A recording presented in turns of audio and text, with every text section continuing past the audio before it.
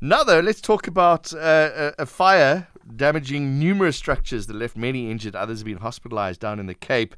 Ali Samblay is Gift of the Givers project coordinator and spokesperson. Ali, thank you very much for joining us. Tell us about this fire in Hillview informal settlement near Muizenberg. What a day it has been yesterday, not just one fire.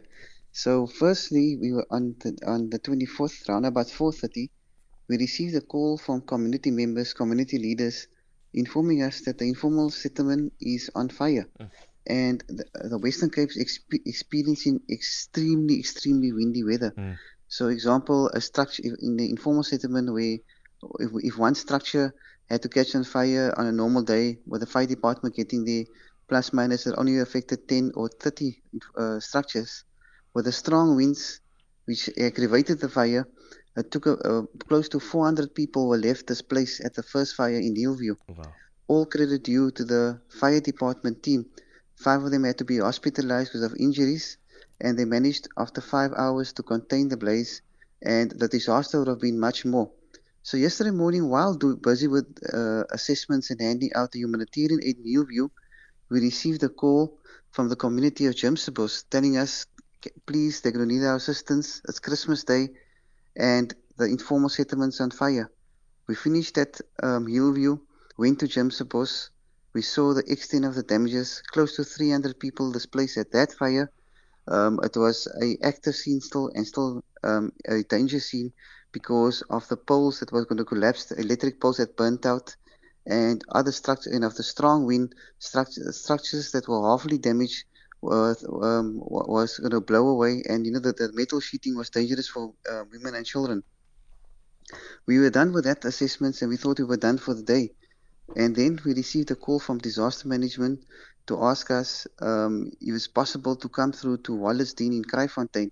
There's another fire happening there, 60 structures burnt out, close to 200 people displaced. So our team said we finished off around about 9 o'clock last night. We are on standby, for the wind is still causing havoc in the Western Cape with veld fires and mountain fires, and you can just imagine what it does in the informal settlements. So we are still on standby for any further fires. I do believe there's 1 or 2 small informal settlements burning this morning, so our teams will be on the ground again, busy with assessments.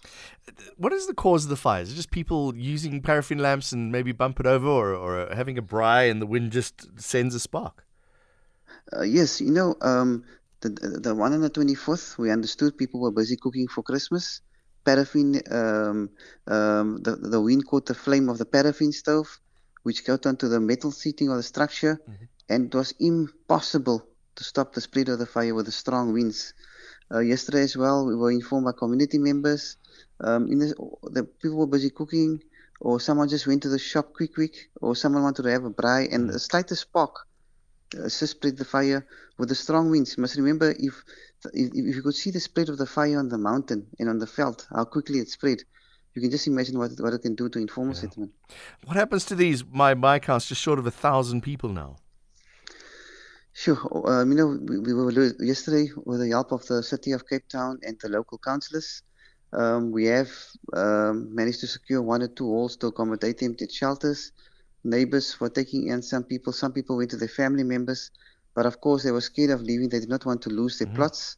So, but what's so sad is, it's every child looks forward to Christmas. You're getting a gift, you're getting new clothes.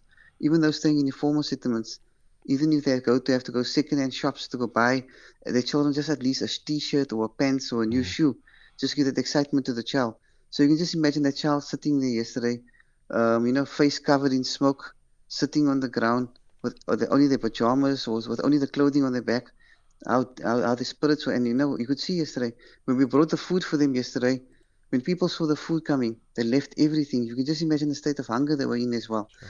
So we are there on the ground for the next 3 to 5 days to assist them and to see what other further needs they require. The Department of DSD, Disaster Management, and SASSA was on scene as well.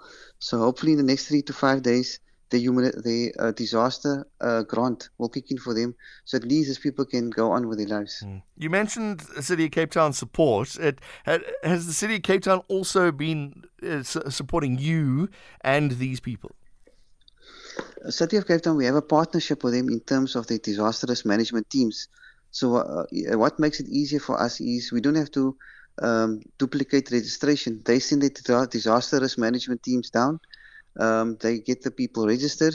In terms of services to any fire site, the City of Cape Town will try to reinstall electricity and water. So at least there's basic services like toilets, etc.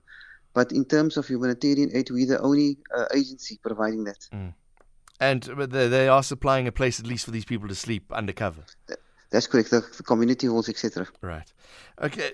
What suggestions do you have for people maybe listening now, knowing that this gale force wind is going to pick up again this afternoon? I'll echo the sentiments from the local authorities. Those informal settlements, if you're working with anything flammable, please take extra precaution. And if you see it's too windy, don't have a braai. Don't put on don't try to make an outside fire. And watch your children. Don't let them play with matches. Don't leave candles or anything unattended. Because if your structure burns, you're not affecting your life. You're affecting the whole community and you're putting your neighbor at risk. And thousands of neighbours. All right, Ali Samblay, thank you very much for the work you're doing. Gift of the Givers project coordinator and spokesperson joining us there from Cape Town.